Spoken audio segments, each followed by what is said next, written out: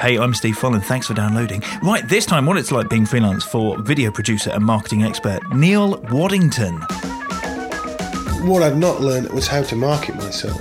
The biggest mistake I've ever made was that I thought it was enough just to be really good at what I did. The truth is far from that. You could just write a blog that's just stuffed full of keywords. I'm a video producer, I love video producing because video producing is what I like, you know. But at the end of the day, nobody's really going to read it. So you're not positioning yourself as an expert. No only means no today. You know, it doesn't mean no tomorrow or no the day after.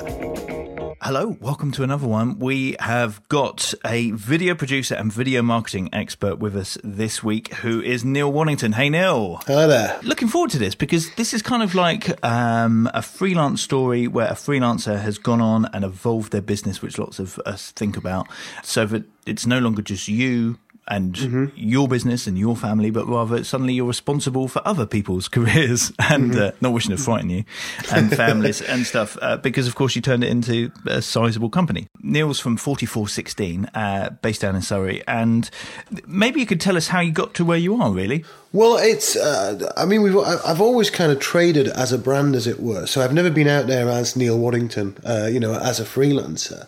I've always kind of wrapped it in a brand, which was just a decision that I made quite a long time ago, because I wanted to kind of build it. The company's been through, and me as a professional has been through many different kind of stages, as we all do. It started out kind of as a partnership in that we were two freelancers working together, and then it evolved into a sort of what I'd call a medium-sized production office, and then crashed horribly due to mistakes by myself and due to recession and all sorts of things like that, which I'm sure we'll talk about in due course. And then I spent sort of several years where, the company had a company name, but essentially it was a one-man band. Essentially, I was a freelance producer, and I was putting teams together depending on the brief that came in. From there, I've sort of built it back up where we're back at the stage where we have a medium-sized production office now, and we're sort of back into the realms of being a company rather than me being a freelancer. But we, a lot of what we do is putting together teams of freelancers. So I've seen it from both sides, really. What time span are we talking about with that? 15 years, I would say. We started, I started the business in around the time of the millennium, but it was a bit hapless around that sort of time. I mean, I was, a lot younger then. I was inexperienced. I was kind of, I had an idea of what I wanted to do with my life, professionally, and what I wanted to achieve, if I was growing a business or growing as a professional, but how I was going to get there was different, and there were stumbles and lots of mistakes along the way, which I'm sure is familiar turf to most freelancers. So was that had you worked in TV, or was that straight out of a uni thing, or? It was straight out of uni. I mean, before I went to uni quite late. I was 24 when I went to uni. I'd had a career before then, which I hated so much. I thought there had to be, got to be something more than this. So I kind of went back and retrained. I was in a sort of a corporate structure before, it was retail, to be honest. But I hated being part of a company so much. I kind of wanted to do my own thing when I got the opportunity, but I didn't really have the skill base at that time, which is why I kind of headed back to education. Cool. So you formed a partnership, two freelancers working together. Makes sense. Under a name. Mm-hmm. But that you struggled when it came to recession. So we're talking about 2008, that sort of financial crisis sort of period. Yeah, we sort of, we started off as two freelancers together. We weren't exactly doing exactly what I'm doing today, and I think that's can be true for a lot of people. You tend to kind of morph and change over the years depending on where the business is and what people are asking for at the time.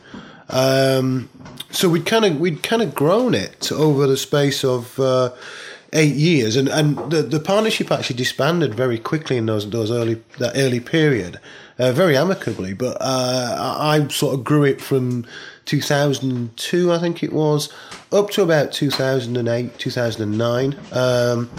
By which time we had quite a nice, medium-sized production office.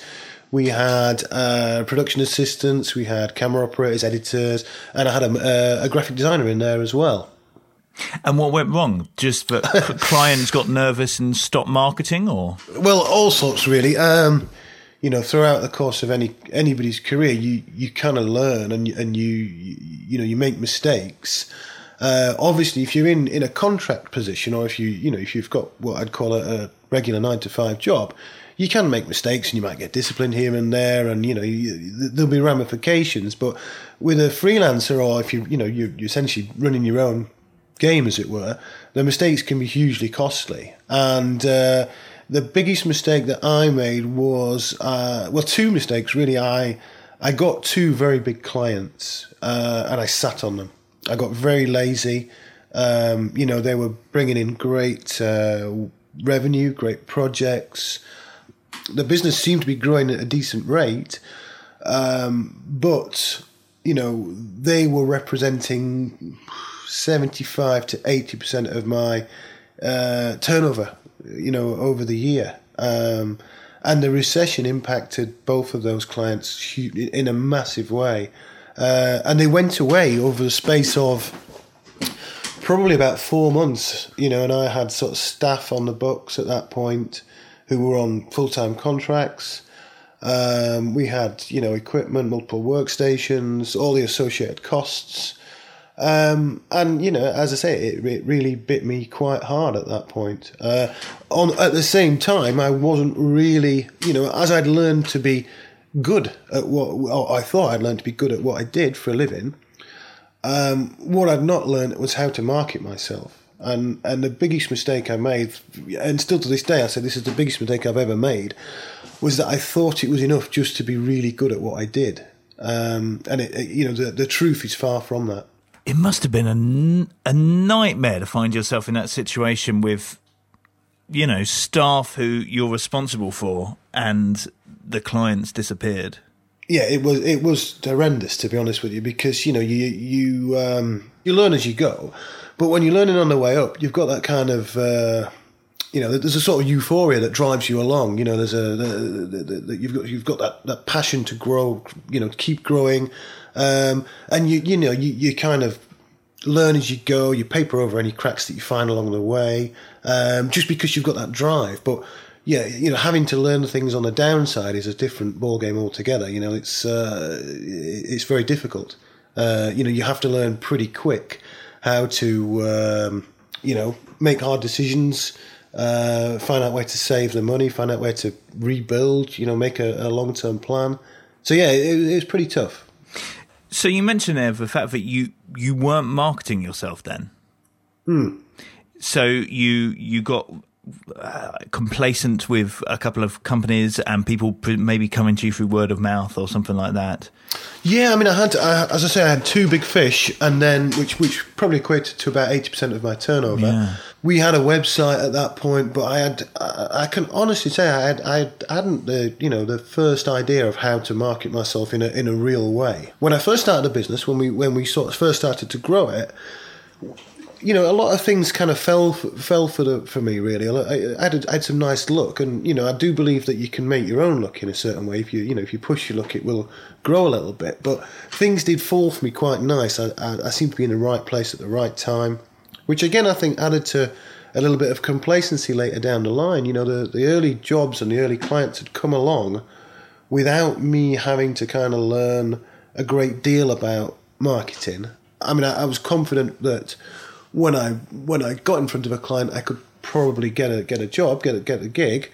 But it's getting those new clients to be in front of it. It's getting them to your door, as it were, which was a real challenge. From 2000 to 2009, I learned how to do what I do, and from 2009 till today, I've learned how to sell what I do. Let's talk about that then. How did you learn to sell what you do? Did you seek help? Did you simply get online and start reading? Well, it was a funny time because well, I say funny when I tell you what happened. It's not obviously not funny at the time. The big sort of crash and the slide in business coincided with myself and my wife starting a family, so we had a little boy. So, obviously massive upheaval in my personal life. We've got a child. We decided to sort of move slightly out of London, so we were relocating there as well. So there's all sorts going on. So there's a lot of pressure to kind of, to reinvent the business, or myself, as it were. And if I'm honest with you, I floundered at first. I tried anything and everything just to see what would work. It was quite organic at first. I didn't sort of seek advice initially. I just sort of tried various things. So I joined business network clubs. And I think at that stage I kind of started to get my head a little bit around networking and realise, how valuable it could be. This was around, as I say, late 2009, 2010. So I was starting to kind of understand the value of networking at that time. And, if there's no work on, then my work is essentially to be out there finding the new potential work. And that was the way that I started to look at things. In that the role was kind of twofold. It was the doing and the sort of facilitating of the next project, as it were. Yeah, and that's always that hard thing, isn't it? That's to avoid that peak and trough. Yeah, because most people, and I'm a classic example. Start marketing when it's too late, basically. So obviously, I was in a situation where I had a huge drop off in income. By that stage, by 2010, I'd let all the sort of the staff go, basically. So I'd have to make redundancies and move out of the office that we were in. So it was back down to me being a one-man band. So we'd kind of, I'd gone full cycle almost in 10 years. I'd kind of started on it as a small thing and kind of come back to it. And it was a case of learning as I go, really, about it all. So, as I say, the first stages were just kind of experimental, getting out there to see what the various forms of marketing were and what was working. And networking, face-to-face networking, initially did yield some new clients. So we started to kind of get back on the road to recovery in that way. And now, to be honest, the way I discovered you was through social media and through your blogs and things like that, which seems to be quite a key pillar of what you do, marketing-wise. Yeah, it's absolutely essential, really. I mean, as I say, the early stages of sort of finding my feet to market myself was getting out and networking. But that then evolved into, I picked up a couple of clients where I was basically brought in from by creative agencies. And that creative agency had put together a sort of team of freelancers. So I would represent the video part of it. There was another person who would represent SEO and online marketing and those sort of things. And then there was someone who was a sort of designer and an out-and-out marketeer. And I was kind of fortunate to be dropped into this little group because I could kind of, feed off them and pick their brains, as it were. And I learnt a lot then about the potential of what could be achieved online in terms of making yourself visible. As I say, I'd worked for years to be, the best producer I could possibly be, and that still really drives me. But I did know at that point, 2010, 2011, that it was just to be the best that I could possibly be was pointless if nobody knew about it. Referral's good and word of mouth is good, but it only goes so far. So what did you start to do? You mentioned SEO.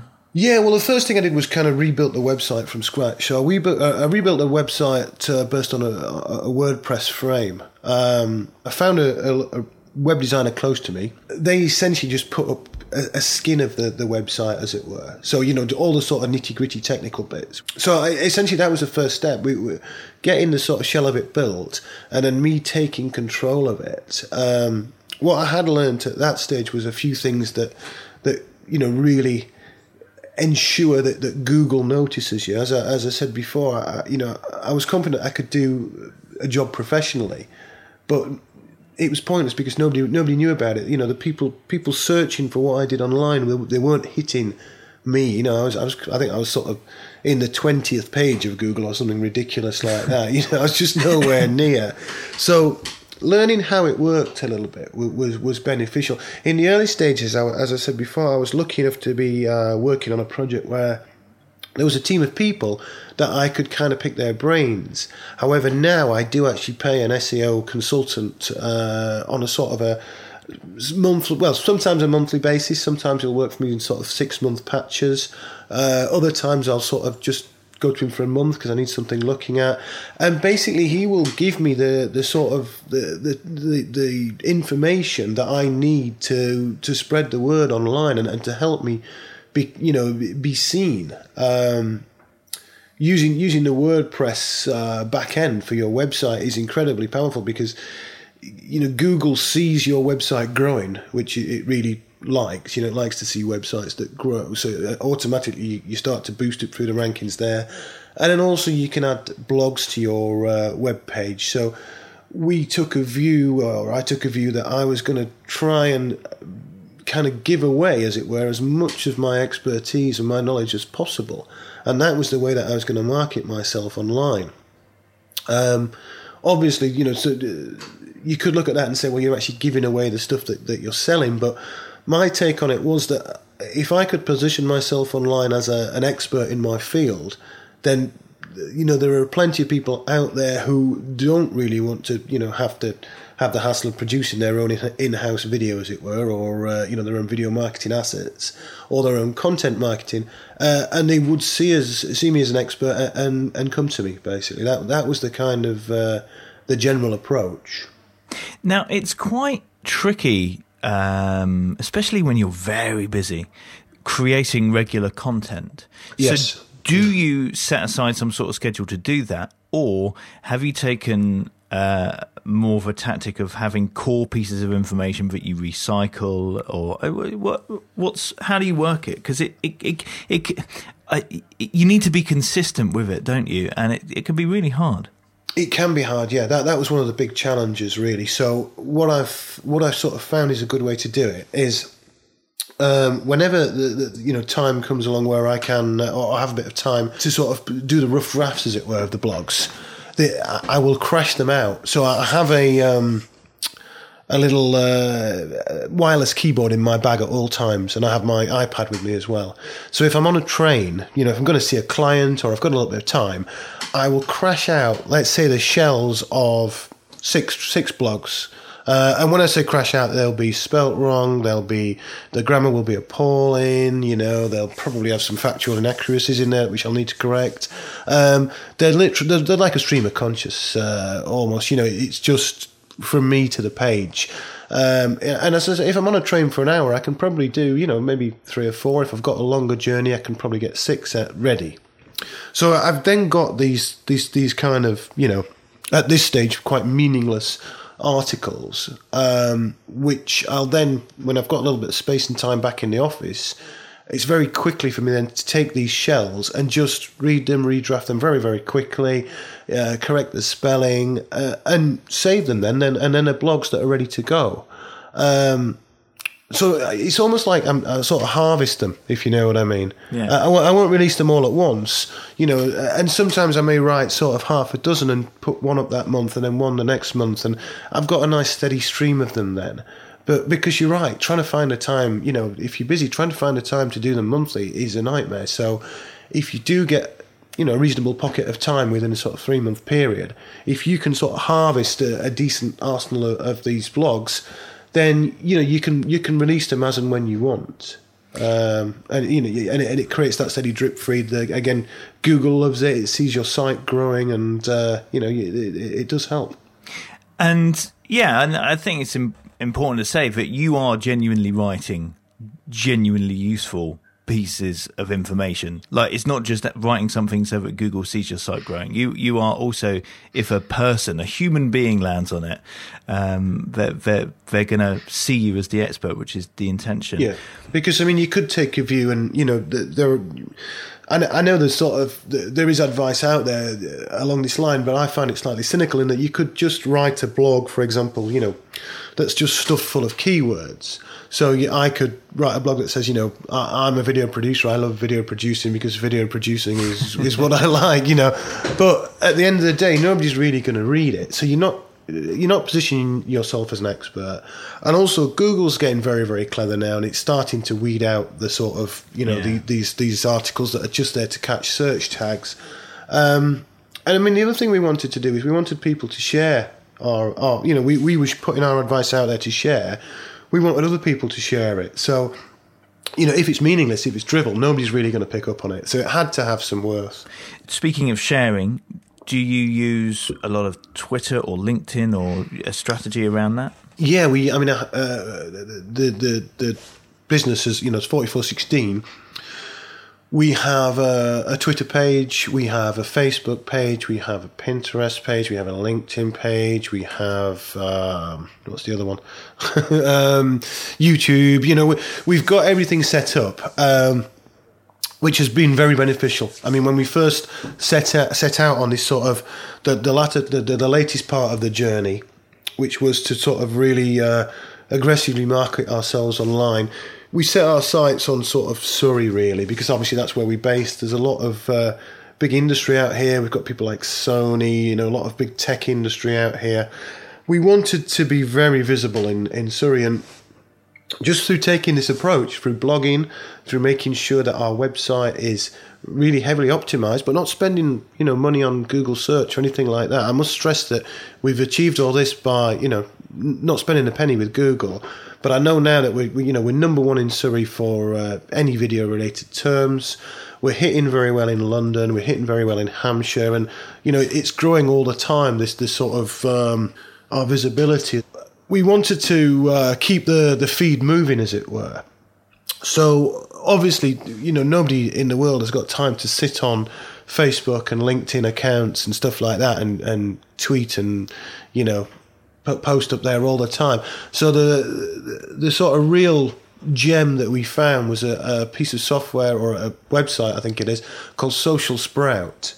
Social Sprout it's absolutely been a godsend to us. It's saved us massive amounts of time, because again, when we talked about sort of harvesting the blogs and having that pocket of time to really focus your energy into, we'll also find a pocket of time which, might be 3 hours, something like that.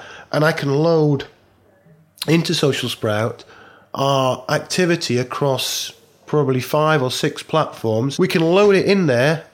We can schedule it. So we can schedule repeats as well, because I think that's another thing that people miss out on a little bit when it comes to tweets. Some stuff, if it's relevant to that day, you can only really tweet it that day. But if you're sharing something online, tweet it every week or so, and that's what Social Sprout will do for us. It will take all the hassle out of making sure we're visible on a sort of an ongoing basis. So we're kind of always up there, as it were. So all of this has clearly worked for you. Yeah, it's been a revelation for me personally. I've learned, as I said, more about how to market myself and sell myself over the last few years than ever before. And we're moving on to other exciting things now that we're just about to start, rolling out. We started a sort of sister website. We were finding that we were struggling, obviously, within video production. A lot of the people we'd like to work for are based in London. However, we're finding that there were companies based in Soho who were spending eye-watering amounts with Google to get them to the top of the search. And, we couldn't compete on a financial playing field. So what we've done is we've been quite sort of sly, I guess you'd call it, about it. And we've bought a domain, which is basically what we do and where we do it. So it's called videoproductionlondon.com. And it's basically a site that is optimized to try and pick up Video Production London searches. So, we'll see how it goes. I mean, fingers crossed, we're hoping it should work. If it doesn't, I'll let you know if it's a complete failure. But we're hoping it's going to give us more traction in and amongst those bigger corporates that we really want to work with. Hats off to you for managing to get hold of that. Well, I did actually. I had to pay a little bit for it, actually. I mean, not eye-watering sums, but I'd pay a little bit for it. But it's we know it's a search term basically, and we know people are paying Google to find them for that term. Yeah. And we also know that the what is in your URL it goes a long way to putting you towards the top of those natural searches. And the biggest problem that my current business has got is that our URL means nothing to anybody. You know, nobody would ever search it in their right mind because it doesn't really mean anything. It was just a name that we picked long before search engines and optimization was really on the radar. I guess combined with all of this was the rise in video coming to the fore. Yes. So, there's a benefit in that as well, which is clearly, you've managed to keep the company going so that you could grow it again, because that's what you've done. Yes. Yeah. I mean, I think we certainly back kind of, leaner and meaner and certainly wiser. Because of our visibility now, we've got a huge spread of clients. We don't have any eggs in one basket sort of scenarios lurking around the corner.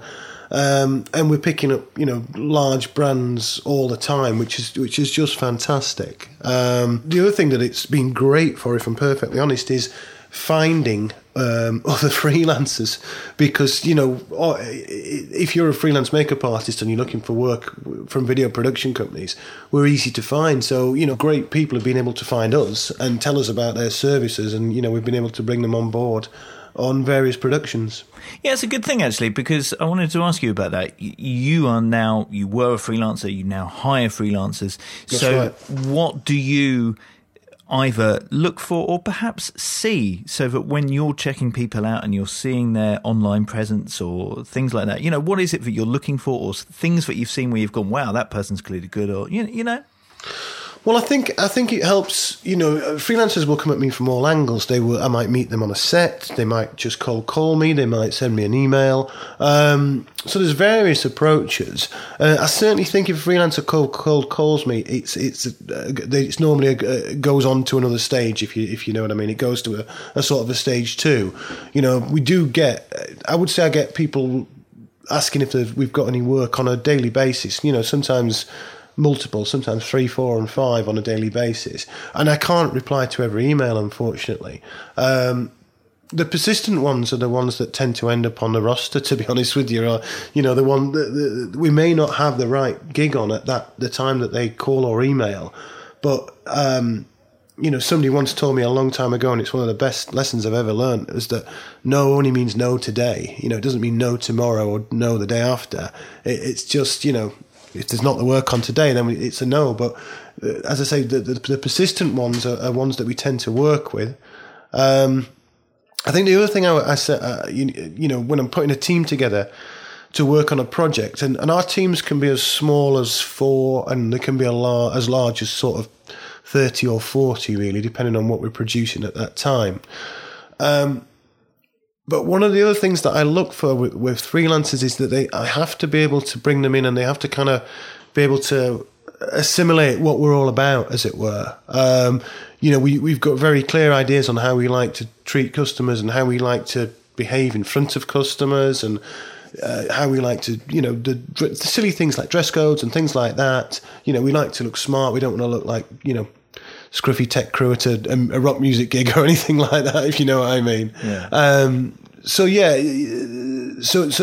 finding people who we kind of click with is important. I do say that if I'm measuring, if I'm picking a crew, then if someone's a 10 for expertise but a 1 for personality and clickability, then I'll take somebody who's a lot lower down on the expertise scale, because I need them to be able to, work alongside us and work with us. The other thing we do a lot with freelancers is we like to put out crews as a white label crew. So even though freelancers are, coming together as part of a team, we like to be seen when we're out there as the 4416 crew. So, finding people who can do that and we can do that with is always important for us. It's obvious that, even right from the beginning, you've taken being a freelancer as being, albeit not getting the marketing right and learning that, but being professional and being a business. Yes. Yeah. I think it's, it's hard for me to quantify it, because I don't, now it's the right thing for me. There's no doubt about it. And I've got ambitions to kind of grow the business further. Whether or not it's right for everybody, I'm not entirely sure. I mean, the downside of being a freelancer, of course, is the opportunity cost. You know, if you're doing one gig, you can't do another. Whereas if you've got a larger organisation, then obviously you can take on those multiple jobs, so you can enlarge your client base. I think that's always the downside, and it was a problematic for me when I was essentially a freelance producer. If I did one project, it was very hard to do, another one at the same time. And if the one that you can't do, somebody else will do it. And obviously then, when the next job comes along from that particular client, they will just go to their last port of call, as it were. It is really tricky though, isn't it? To know that balance, to know when to take that leap, to maybe find yourself another editor, or, if you're listening to this and you're in another field, another designer to work alongside you or whatever. Basically another expert like you who can share that workload. But part of you is going, but if I share the workload, I share the money. And how do I know it's going to be, it really is, I don't know, that line is a hard one. It's terrifying, to be honest with you. And I think when you first make that leap, there's all sorts of pitfalls that lie in wait. I mean, the majority of people that I've employed, let me just think about this for a second. Yeah, I would say 80% of the people that I've brought on board have been brought on board at graduate level, so I could shape them and mould them and train them so that they could come along. They could skill up as they went. There's an obvious cost benefit to that if you're employing them, because you can bring them in, on a graduate salary or on a part-time basis at first, and you can scale up. So as their skills scale up and your needs scales up, then you can do it gently rather than bringing in, a middleweight or a heavyweight in your chosen field and having to find and pay them the salaries that level of skill demands. It's tricky to do it that way. So as I say, if you can find a way to do it and scale it up and bring in an assistant who is a trainee, then, essentially you can create another you, as it were. You can pass on as much of your knowledge as you choose.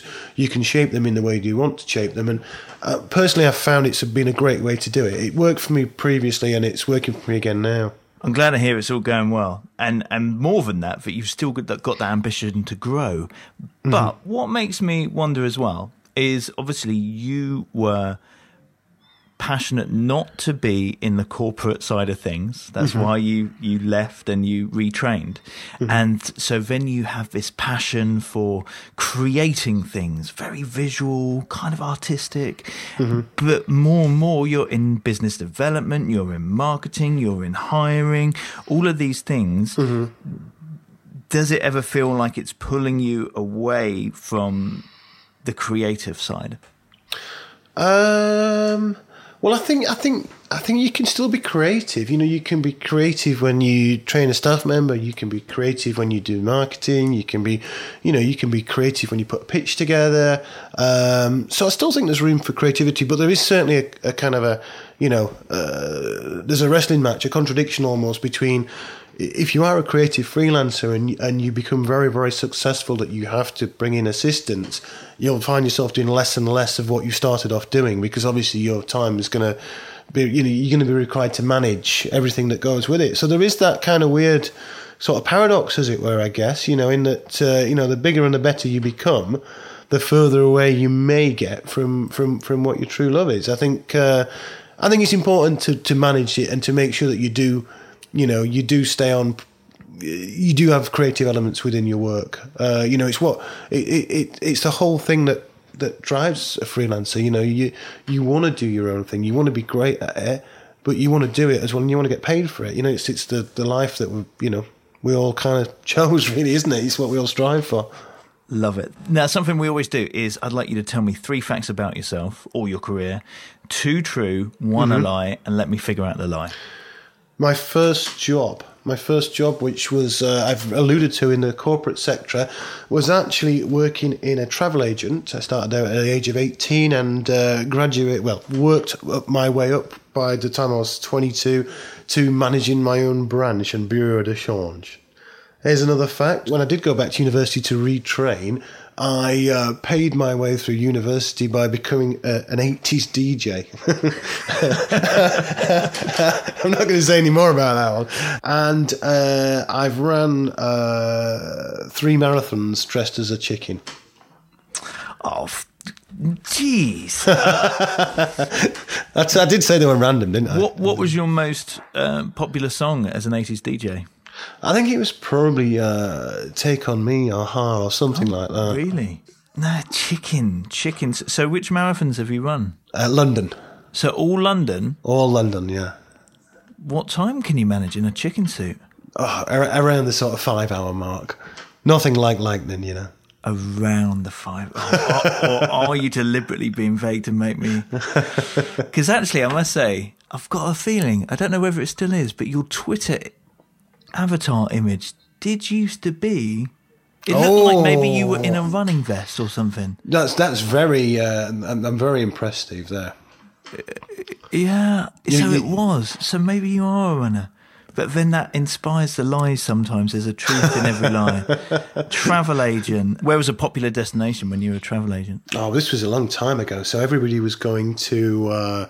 obviously, short haul, they were going to sort of the Balearics and the Canaries and Greece and places like that. But then long haul, it was really fashionable to go to Cancun and Cozumel and the sort of Mexican places had just started to do package tours. So everybody, bear in mind, this was in my hometown of Barnsley in South Yorkshire. So it was a long time ago.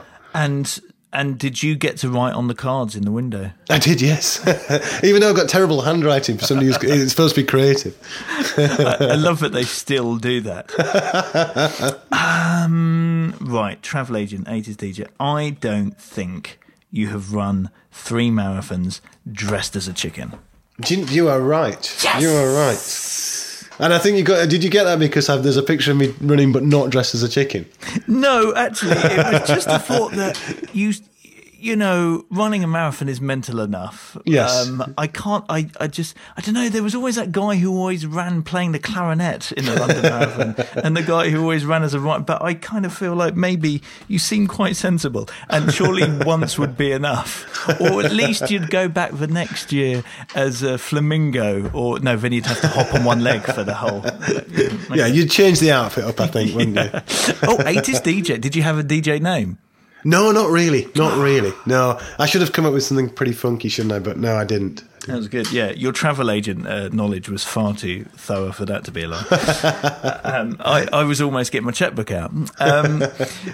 If you could tell your younger self something about being freelance, what would it be?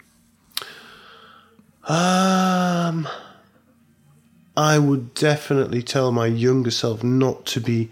But then I'll sort of add a caveat to this afterwards, but I would tell my younger self not to be so serious about everything, not to be so intense about everything. But then, you know, I don't know if I'd have progressed in the way that I did if I'd not been as serious, but it can sometimes become a little bit all-consuming, can't it, being a freelance? I think you've got to lighten up sometimes.